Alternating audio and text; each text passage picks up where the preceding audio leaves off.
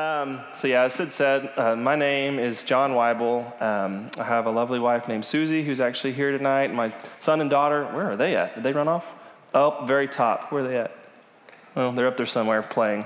Micah and Abigail, they are 9 and 7 years old, and we actually just adopted a little puppy. We named her Winnie, the Aussie Poo.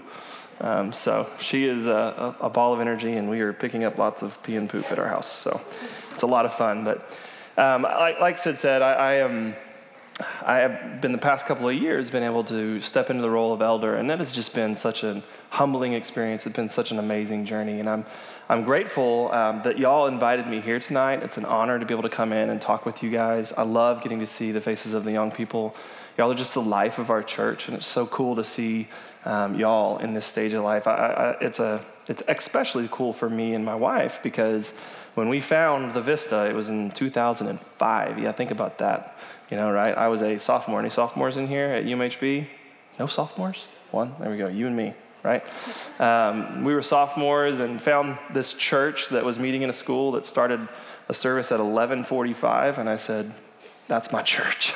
I'm going there. But ever since I've been here and I've loved this church, and it's just such an honor to be able to come in and just speak with you guys. So this series that has been going through, this Stranger Things series, has been really cool to see. I was able to watch the streams on them, and I just wanted to real quick give a recap kind of the past few weeks that what y'all have been going over. So, of course, it's 1 Peter. We've been going through that. Sid talked about how to handle trials and suffering, that we can mourn and rejoice at the same time. She also talked about being holy and getting our head in the game. And this means that we are set apart from our old life and we strive to draw closer to the nature of God.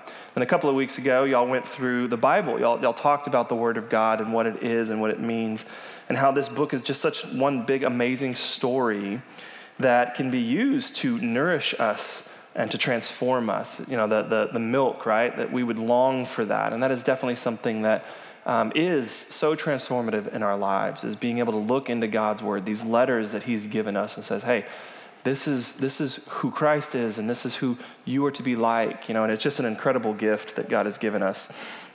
This week, we're actually going to be going through a thing, I titled it, Changing Our Perspective, Coming Alive in Christ So You Can Be Strange in This World.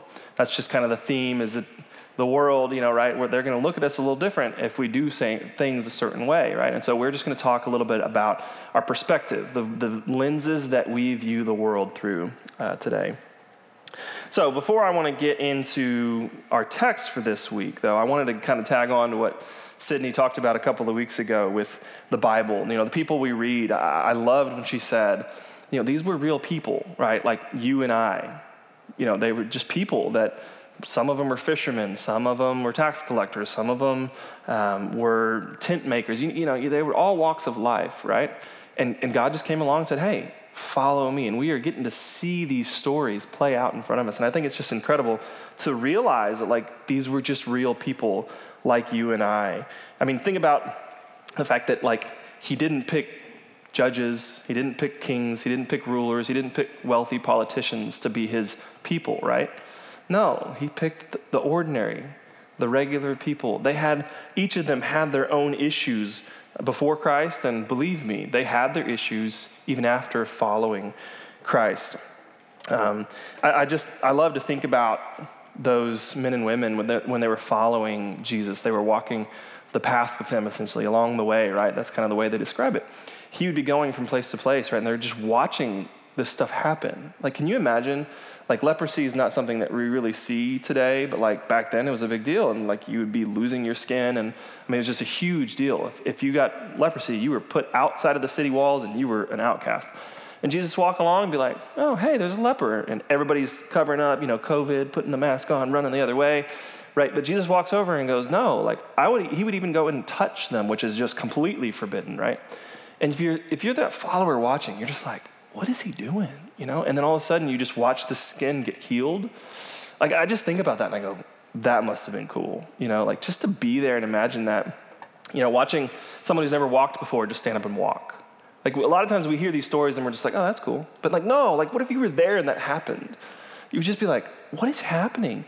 A kid walks up with bread and fish and we feed 5,000 people. We just ate some spaghetti and lasagna, right? And that fed 100 of us. Think about that, 5,000. And that was the men. Most likely, women and children, there's probably 15,000 with 2 pieces of bread and some fish, right? Those are just cool things to think about, like what Christ was doing. Well, I think it would have been a lot of fun to follow Christ and to see that happening until you did something stupid, like a lot of the disciples did, because you might end up with a nickname. Have any of y'all watched the show Chosen? Several of you, I'm assuming. So if you haven't seen it, it is incredible, just a gift, honestly, to us to be able to see and put just images and pictures in front of us of like, oh, that's what it was like, and it helps to really see it. So anyways, this is one of my favorite scenes. I wanted to put it up there because it just cracks me up every time. So nickname. I'm going to narrate. Jesus says, oh boy, well, we can skip it. So that scene, does anybody remember that scene? Yes, you do. What happens? You remember? Wasn't there something leading up to it? Yeah, well, some Samaritans walk by, right? They throw some rocks at them, and they're like, get out of here, you Jewish dogs, and they throw a rock at him, right? And James and John, those are the 2 guys, they get all like, all right, let's go. We're going to throw down, and Jesus is like, no, that's not why we're here, right? And then James and John, they're like, they walk off, and they're like, you're just going to let them like spit on you and throw rocks at you? And he's like, yeah. And like, we should do something. He's like, what's that going to accomplish? And they're like, I just love this part. They go, we should rain fire down on them. We should bring lightning and just smoke them, And Jesus is just like, fire, really? And they were like, oh, and Jesus talks about how like, no, like, that's not what I came for, right? And I just love the scene because at the end, he turns around, he grabs both of them, after kind of admonishing them and saying like, no, we're not going to use the power of God to burn people up like that. And he grabs them and he's like, y'all are just so passionate. I love it. Fire, thunder. You know what? I've got a nickname for y'all. So if you look in Mark 3:17, there's the nickname. The sons of Zebedee, James and John, are known as the sons of thunder. Isn't that awesome that Jesus gave them a nickname, the sons of thunder? Anyways, if that wasn't bad enough, then same 2 yahoos, they went, and on the way to, when they were walking to Jerusalem, this is my favorite part too of one of the stories that I love that Matthew would have written this down. He's the only one that recorded this version of it. So we got it up on the screen, I believe. It says, then the mother of Zebedee's sons, the sons of thunder, came to Jesus. So this is their mother, said, Jesus, and with her sons, and she kneeling down, asked a favor of him. What is it you want, Jesus? He asked. She said, grant that one of these 2 sons of mine may sit at your right and the other at your left in your kingdom. You don't know what you're asking, Jesus said. Can you drink from the cup I'm going to drink? We can, they answered. Jesus said to them, you will indeed drink from my cup. But to sit at my right and to my left is not for me to grant. These places belong to those whom have been prepared by my Father. And when the 10 heard about this, they were indignant with their 2 brothers. So that's what I love is like, Matthew could have stopped there, but Matthew's like, no. I was a part of the 10. And when we saw that happen, we were like, you brought your mom to ask Jesus to give you the seat of honor? Like, can you imagine the ribbing afterwards when Jesus was like, no, you can't have that, And they're just like, oh, yeah, you want to get your mom to ask Jesus for, heal your ankle or something, Anyways, sorry, I'm a dad. I do dad jokes. Y'all just got to be okay with that. So that was James and John. I just love that the Bible becomes more real, that Jesus gave nicknames to people. I see that and I go, man, that is just so cool. That Jesus was a person too, right? That he had a sense of humor, that he was involved in his followers' lives. But we need to move on. I want to talk about, of course, Simon, right? Simon is the person who wrote the letter we've been going through. His name was Simon, right? That's how he started. And then Jesus gave him a nickname. And so here's my dad joke. You ready?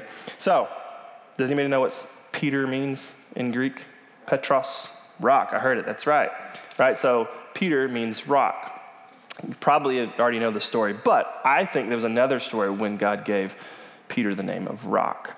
Right? So Peter was a fisherman. Everybody knows that. He was a fisherman day by night. He'd be out there fishing. He's on the lake. Obviously he could be able to swim. He's probably getting in the water, fixing nets, all that kind of stuff, right? Well, Jesus comes walking on the water. What happens? Peter's like, can I come? And God's like, yeah, come on. Steps out the boat, starts walking on the water, right? I mean, that's crazy enough. But then the crazy part to me is that why would Peter doubt? Now, I get it. If he stepped out and just sank, sure. I'd be like, okay. But he's walking, and all of a sudden he sees a wave, and he's like, okay, I'm out.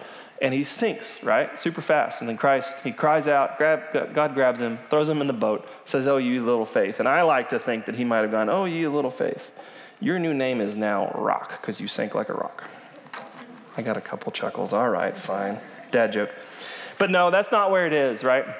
In Matthew, 16, this is where most scholars believe that Peter got that name, right?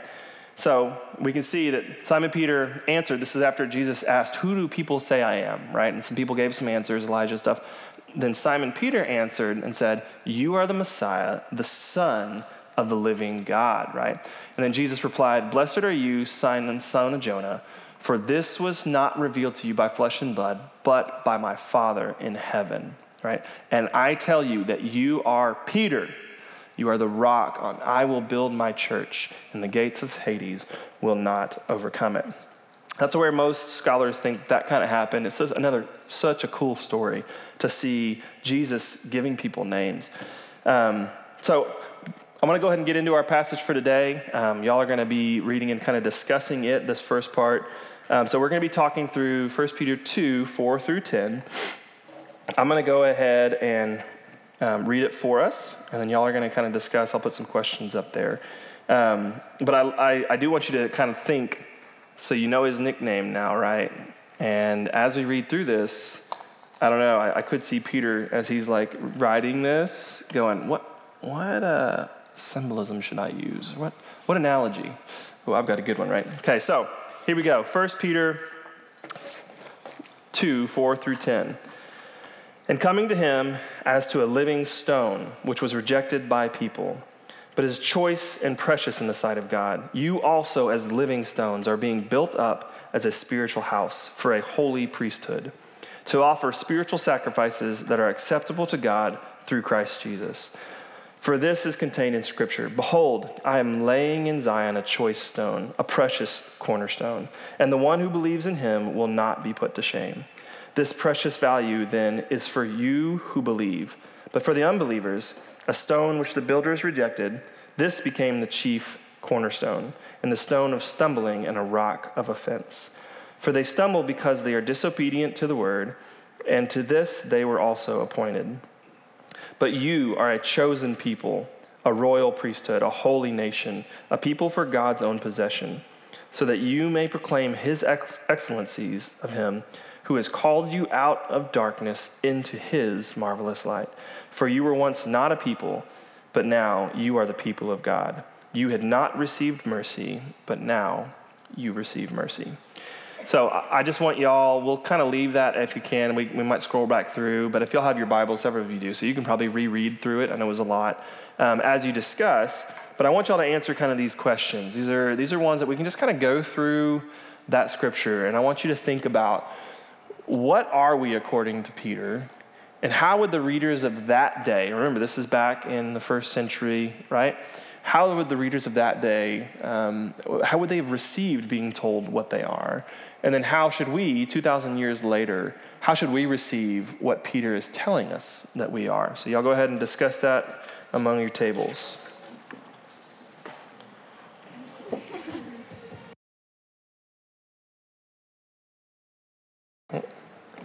Test. All right. So now that y'all have gotten to discuss, does anybody want to throw some thoughts out there?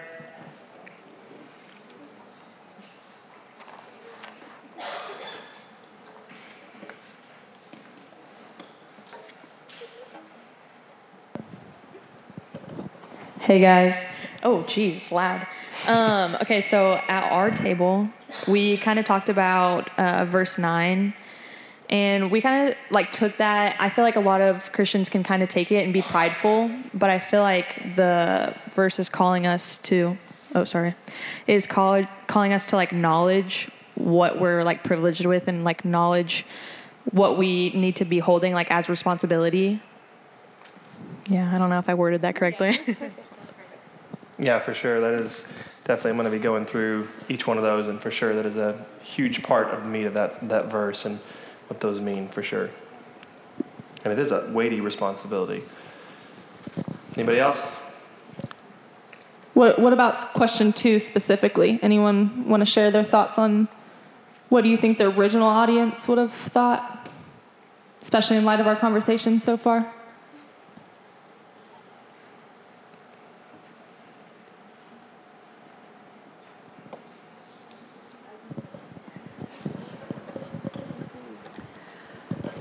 So we really talked about how it's talking about like the cornerstones, and like obviously you're going to be aware of like the building because it's like back in the day when they did a lot of building and stuff, and so they probably recognize the significance of the cornerstone. But us in this day and age, we have the ability and like honor of being able to look back and be like, oh, this is how Jesus was like built on, and how he really is like the cornerstone of all time. And we're just kind of used as like people to like strengthen the foundation in our like respective communities. But like Jesus had just been around, like he had just left like fairly recently. And so they didn't really have that like thought process, and so they probably were kind of like, dude, what is this guy talking about, like with rocks? Why does and he like keep talking about rocks? And so I just think that we definitely see it in a different way than they probably would have, just because we have a lot more perspective. Anybody else? So I'm going to go through a couple of the highlight ones, which we definitely have talked about, and just help us kind of answer that last question. What does this mean for us? And it's going to be a lot of what we just said, but kind of go into the really cool parts of it and see what we can pull out of it and learn from it. So in the first part of the verse, you see that it says, and coming to him, right? That word, that's an ongoing verb. Like that's saying, yeah, this is gonna keep happening. So it says, and coming to him as to the living stone. So that reference was actually Peter pointing back to the Old Testament. There was a story in the Old Testament of the Israelites. They were out wandering in the desert. They seem to do that a lot, right? They're out there wandering. Moses is with them. They're running out of water. So they get a group of people together and they go, hey, we're dying. Our livestock's dying. We're going to be dying if we don't get water soon. So Moses goes before God, and God says, all right, look, go to this rock specifically, and I want you to speak to the rock, and I will provide living water, right? So it was an ode to what Jesus was going to be for us. This is what Peter is trying to say. He says, and coming to him. So it would be like us going to get a drink of water. We need that, right? Every day we're needing to drink water.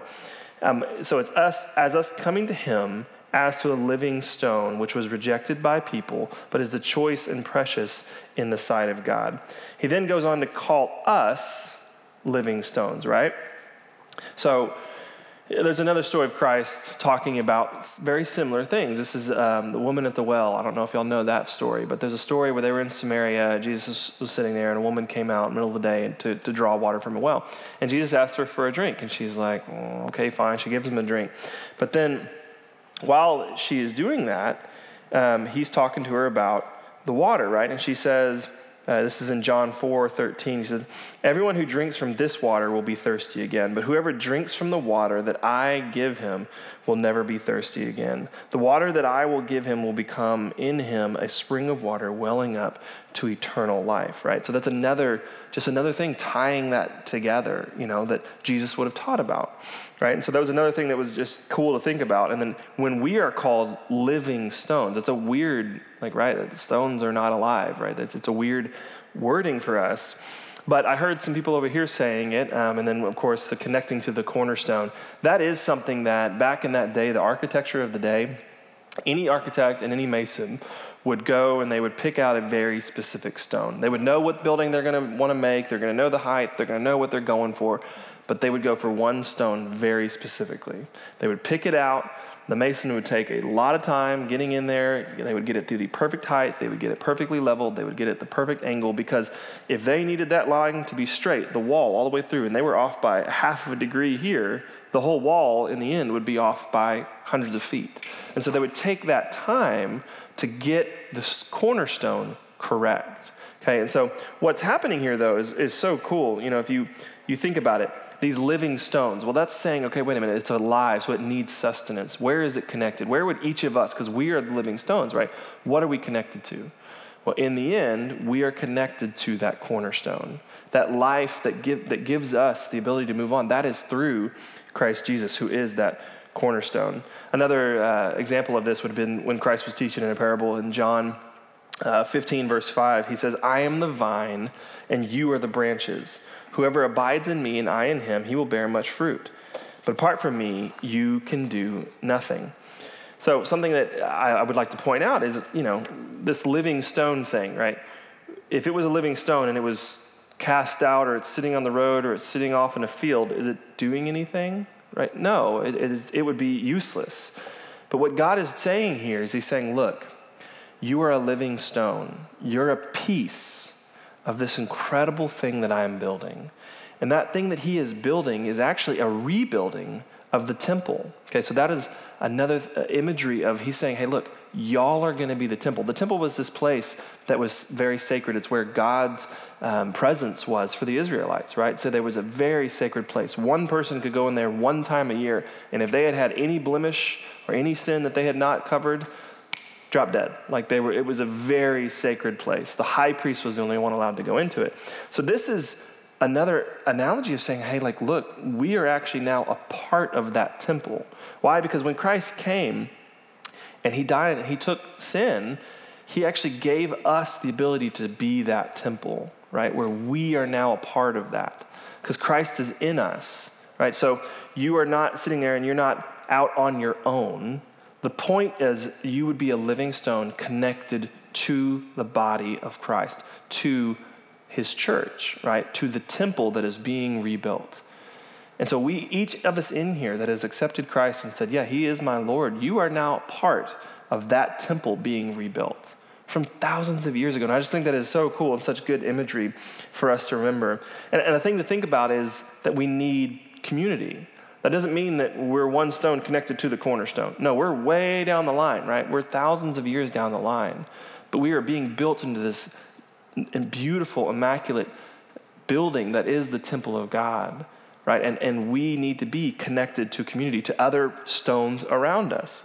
And so that is why it's so important that you get connected and you remain connected to others who can help to build you up. You know, it's another thing in the verse, if you read, it says that you are being built up. This is a part of verse 5. It says, you are living stones are being built up. Well, what does that mean? That's another one of those verbs that's ongoing, right? So a mason wouldn't just grab a brick or a stone and go, okay, yeah, that's good, and just toss it wherever. No, he would look at it and he would say, okay, no, I need this one to be chipped away. I need it to be this long, and I need to cut off of it, right? That is what's happening to us. We're being sanctified, right? Y'all are in your early 20s or right around there, and you are in a place where you are being sanctified. You're going to grow. I lost my grandfather. He was 94, was about 5 years ago, and that man lived a life that was just, he always talked about being sanctified, always talked about live for Jesus, always talked about that. And it's cool to kind of see that perspective that he was still being sanctified every day at 94 years old, right? He would still read God's word. He would still get in community. He would still submit himself to the loving admonishment of other believers in Christ. And so that is just cool to see that imagery put in place there. What else are we called? We're called a royal priesthood. This is another thing that kind of beckons back to the Old Testament, right? The priesthood. That was the Levites, you know. So we live in a very, a culture that's fiercely individualistic, right? And it's self-infatuated. We see it all over the culture. Postmodernism, which is just the spirit of this age that says, you know, your truth. You probably obviously have heard that quite a bit, right? Don't submit yourself to others. You do what makes you happy. You do what you want to do. You be you, right? That's kind of the spirit of the age that we live in. And, the response that I think God wants us to have is, no, guys, don't be who you want to be. Be who I say you are. You are a royal priesthood. What does that mean, right? Well, the Levites, they were back in the Old Testament. In Numbers 8, you could see where God called them out. He separated them from the Israelites and gave them specific jobs dealing with the temple. He said, you are to be cleansed. You just shave all the hair off your body. Think about that task. And to go in so that you can set up and put all the things in the temple the right way and have it all done. And then you are then there to help the Israelites atone for their sins. They had to pay sacrifices and give offerings to the Lord. And that's what the Levites were set aside for. Right? Well, we just got called that, a royal priesthood. So how does that apply to us today? Right? Well, today, since Jesus atoned for all of our sin, past, present, and future, we no longer need priests, right? Because Christ is in us. So since we are now the temple, we are that church. We have to realize that this building, this is not the Vista Community Church. It's where we meet, sure, for a lot of things. But you are the Vista Community Church. And when you go out into this world, you are to be that, right? That royal priesthood. What does that mean? Well, a priest, that was someone who kind of did certain things. But we just got called that. So maybe how do we relate it to today? I would say that each one of us in here is a pastor, right? We like to label Austin and Dave and Sydney as pastors. And that's true. They have a vocational job. But I don't think that exempts all of us from going out and pastoring the people who God has put in our lives, our friends, family, co-workers, classmates, teammates, right? We are called to be that royal priesthood. We are set apart to be sanctified and are being sanctified. We are this priesthood, a bunch of pastors going out into a hurting and confused world, and we are armed with the truth, okay? Not a truth, we are armed with the truth, that Jesus Christ came and died for our sins, and he saves us. And that's what we go out into this world armed with, right? And we are pastors. So the next thing was a holy nation, right? That's another one. That word nation translated into Greek is actually the word ethnos, which is where we in the English language get the word ethnicity, right? Well, holy ethnicity, what does that mean? What is Peter trying to say here? Well, that is him calling us to say, hey, look, whereas before this was for the Israelites and this was set aside, no, Christ has come so that all, and you are now all a holy ethnicity, a holy nation. We are united under our Savior. We're united across all walks of life. By calling us a holy nation, God is taking away all the things that throughout human history has divided us, right? Like think about all the things. If you think of all the wars and all the things that have divided us, it's usually along those lines, right? Something to do with where you live or the ethnicity you have or the status you have in society, right? Well, this holy nation is a beckoning to us to say, no, I am calling my people to be different. No matter your background, as men and women of Christ, we are to be united across cultural, across socioeconomic, across ethnic lines. We get to cross those boundaries. You know what's so cool is we get to cross those boundaries because we have something to offer. A lot of times it's like, no, I don't want to talk to anybody different than me. Well, no, we, the holy nation, get to take the gospel of Christ across the world, right? And that is such an awesome privilege. I heard y'all say that earlier. It's a privilege, right, that we get to carry. We get to be ambassadors for Christ. The last thing Christ said to his followers, Acts 1:8. You've probably heard this verse before. This is right before he ascends into heaven. He says, you, and he's speaking, and I believe he is speaking to the people standing there, but I think he looked through time and space, and he stared straight at every one of us, and he said, you are going to be my witnesses. Okay, you are going to be a part of my holy church. You're going to be a brick, a living stone in that. And you are going to be my witnesses in Jerusalem, Judea, Samaria, and to the word that my Bible says, remotest part of the earth. Like it's just saying, you're going to go out, and I need you to be that holy nation as you do it. So now that we understand kind of what Peter was saying in these verses and saying who we are, what I want to finish our time with is talking about how our perspective can change. So our perspective is the lenses that each one of us sees this world through, right? We all have different perspectives. We all have different backgrounds. We all have different way we were raised. We all have different experiences in life. We all have different perspectives, but what I hope here is that we can all at least gain a little bit of a same perspective that we can get and be able to become more united through. So how does Peter answer this question of, now that we have this perspective, what can we make, what decisions can we make that we can change in our lives? And I think in verse 5 and in verse 9, y'all talked about it, Peter says, we are to offer spiritual sacrifices that are acceptable to God through Christ Jesus. And then he also says, so that you may proclaim the excellencies of him who has called you out of the darkness into his marvelous light. God calls us to live lives that proclaim his goodness. That's when it comes down to it, that's what he's saying. Guys, I am calling you to live a life that proclaims my goodness. Be living stones. That is a lifelong calling. Think about that. That is a building that is being built, and it's been being built for thousands of years. And we, as we be these living stones, will pass that on to the next generation of Christ followers, right? That is a lifelong calling. Being a royal priesthood, that is a lifelong calling. You don't get to stop being a pastor because you get to retire at 65, right? No, like my grandfather, 94, every time you would go see him, he would want to talk to you about Jesus. And I'm his grandkid. I'm like, Grandpa, we've talked about this before. But no, that's who he was, right? He was a part of that royal priesthood. Be a part of that holy nation. That is a lifelong calling. These callings are going to be what define our lives, right? Paul, he sums this up in 2 Timothy 4, 5 through 7. I think it's going to be on the screen. This is Paul towards the end of his ministry. And he's saying to Timothy, he says, and to all of us, he said, as for you, always be sober-minded, endure suffering. Y'all have talked about that recently, right? Endure suffering. Do the work of an evangelist. Fulfill your ministry, for I am being poured out as a drink offering, and the time for my departure has come. I have fought the good fight, I have finished the race, and I have kept the faith. What a beautiful thing to be able to say at the end of your life, right? That you look back on these things and you said, I was a part of that royal priesthood. I was a part of that living stone. And I was a part of that holy nation, right? So this is where I wanted to talk to you real quick about my walk with Christ. I'm 37, about to be 38 years old.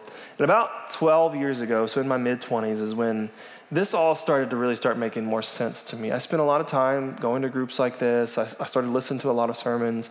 And it started to really click, like, oh, wait a minute. Like, I'm 25 years old. I'm a quarter of the way to 100, right? Like, it goes by quick. And I started realizing, who am I going to be? Like, let's be real. You know, this is my parents' religion, my grandpa's religion. Who am I going to be in this life? Am I going to be a royal priesthood? Am I going to be a holy nation? Am I going to be a living stone? And this has all started to kind of really gnaw at me a little bit. And I had to finally come to that realization that I think my perspective was off. And so I want to kind of talk to us, to kind of give us some examples. So I would admit, we all make choices. We see the world through a lens, right? So as a kid, you obeyed your mom and dad. Why? When you went to school, when you were in grade school, you obeyed the rules. Why? Right? In college, you study hard. You show up to classes. Why? Once you're out of college, you're going to get a job. You're going to work at that job. You're going to show up. Why? When I got married, I wanted to honor my wife, and I wanted to care for my wife. Why? Like, why are those things that I'm like, yeah, that's what I'm going to do? Why are those things that y'all do or have done? Well, for me, earlier in my 20s, it was definitely, I would have answered that question of why. I would have said, well, I guess the fear of punishment, right? Like, as a kid, I didn't want to get punished. You know, I tried to do what's right. I didn't want to get grounded. I didn't want to lose privileges. Or maybe in school, I didn't want to get sent to the principal's office. You know, nobody wants to be that guy, right? You know, or maybe when we got to college, it might have been more, maybe not as much punishment, because, right, nobody's getting punished now, but it was more shifted to me for the approval of men, right? Like I wanted to be known as like, okay, well, I want to be a good student, or I want to be a good basketball player. I want to be, all these things in my life were for the approval of man. And I would say that's how I viewed it. And then I came to realize that I had it all wrong. That perspective was just off, right?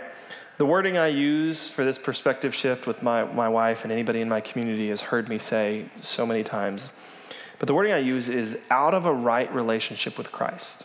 Okay, and then I can fill in that blank. You can put that in anything and fill in the blank. Okay, so out of a right relationship with Christ comes me honoring and caring for my wife. Out of the overflow of the decisions of that, of me saying, I'm going to honor and care for my wife because it is what God has asked me to do, that is where then the overflow of that is that I would have a healthy marriage, right? I didn't choose to treat my wife well because I wanted a healthy marriage.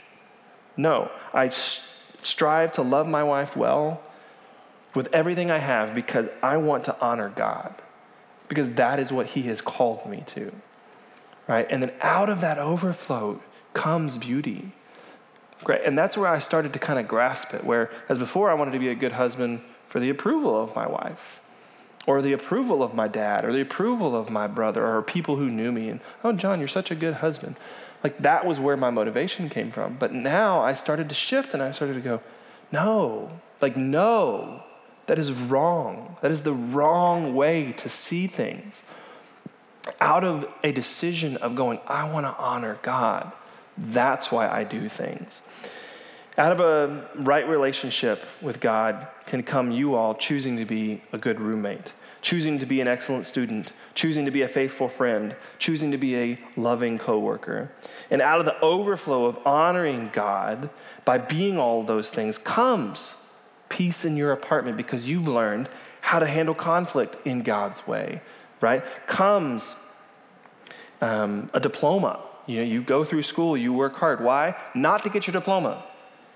That's not why you're going to school. You're going to school because you want to honor God. God has given you this opportunity to expand your knowledge, right? To learn something, to be good at something. Use that and say, I'm doing it because I want to honor God. And then guess what happens? You end up getting a diploma, right? And you can say, I got that to honor God, right? Lifelong, deep friendships because you chose to do nothing from emptiness or selfishness or empty conceit. But with humility of mind, you regarded one another as more important than yourself. Why? Because that's what God told you to do. He said in Philippians 2:3, that. He said, go do that. Honor me in that and watch what happens. That's how you can end up with good relationships with people, is you would treat them the way that God has called us to. You can get satisfaction at work. You can get raises. You can get new opportunities because you choose to honor God. In Colossians 3:23, do your work heartily as for the Lord rather than for men, knowing that from the Lord you will receive the reward of the inheritance. It is the Lord Christ whom you serve. So it might sound like I'm saying if you do these things, good things happen. We do not believe in the prosperity gospel here. Like that is not what I'm saying. I'm saying that when you choose to honor God in every decision you make, you are going to be doing what God has called you to do. And out of that comes the blessings of God, right? It's not a guarantee. In fact, let's read. I was going to say, y'all may be thinking, well, what happens when it doesn't go well? What happens when I get an F on a paper, right? Well, I would just say, the answer to that, it's a wise question. It's a really good question to navigate. Like, think about it. You've got to wrestle with that. I still wrestle with it today at 37, 38 years old. It's a tough question. But I can just say that my answer is this, that God does not promise us ease. He does not promise us wealth. He does not promise us fame or power. Those are the things of this world. In fact, John 16:33, he says, I've said these things to you that you may have peace. In this world, you will have troubles. That's a tough thing to hear, right? That's Jesus. That's the cornerstone. He's looking through time and space and he's going, you will have troubles, right? But take heart because I have overcome the world. So I would just say in response to that, like, none of what the world is offering will ever satisfy us. It just isn't. It won't. It never has, and it never will. The abundant life that I'm talking about, that Christ speaks of, is for those of us who have chosen in good times and in bad, in stressful times and in peaceful times, to honor him with their choices and to continually praise him for his goodness, no matter the circumstance. Okay, that's the perspective shift that I'm hoping that we can gain today. When you leave this building, I hope that, you don't remember really anything I said, but what I hope that you would do is that churning inside of you to go, why do I do things? Is it for my glory? Is it for the approval of man? Is it to avoid the bad things? And I would just challenge you to think about it and go, okay, what if that decision I could choose to honor God? That be my motivation, right? And you can apply that, like I said, to anything. Out of the overflow of a right relationship with God comes, and you just fill in that blank. Okay? And so real quick, I want to go through the questions. I know we're running short on time. I've got a few questions for y'all. And these are a little bit more in depth that y'all can go through. I think we'll just throw them on the screen.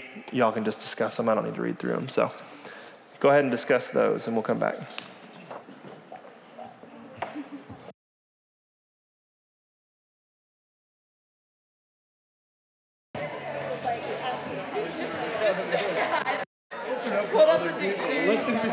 All right. Does anybody want to share what y'all talked about?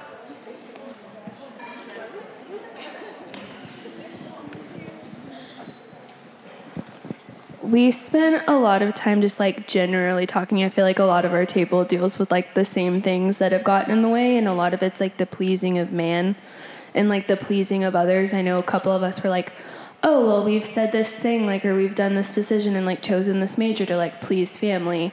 When like it goes into question too, like if we were pleasing the Lord and like we're led in that direction, like it shouldn't matter, and that like the strife and the stress will all like be worth it if we're like tunnel visioned on the Lord, and like that's all that should matter. Yeah.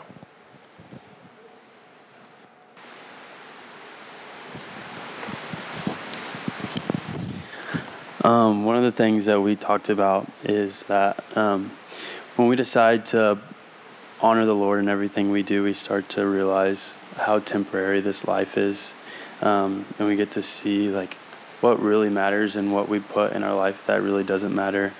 And it kind of gives us an urgency of just like what John said, like being a priest and a pastor to the people around us that aren't saved. Because like I said, like this life is very temporary. And there's a lot of people out there that need us.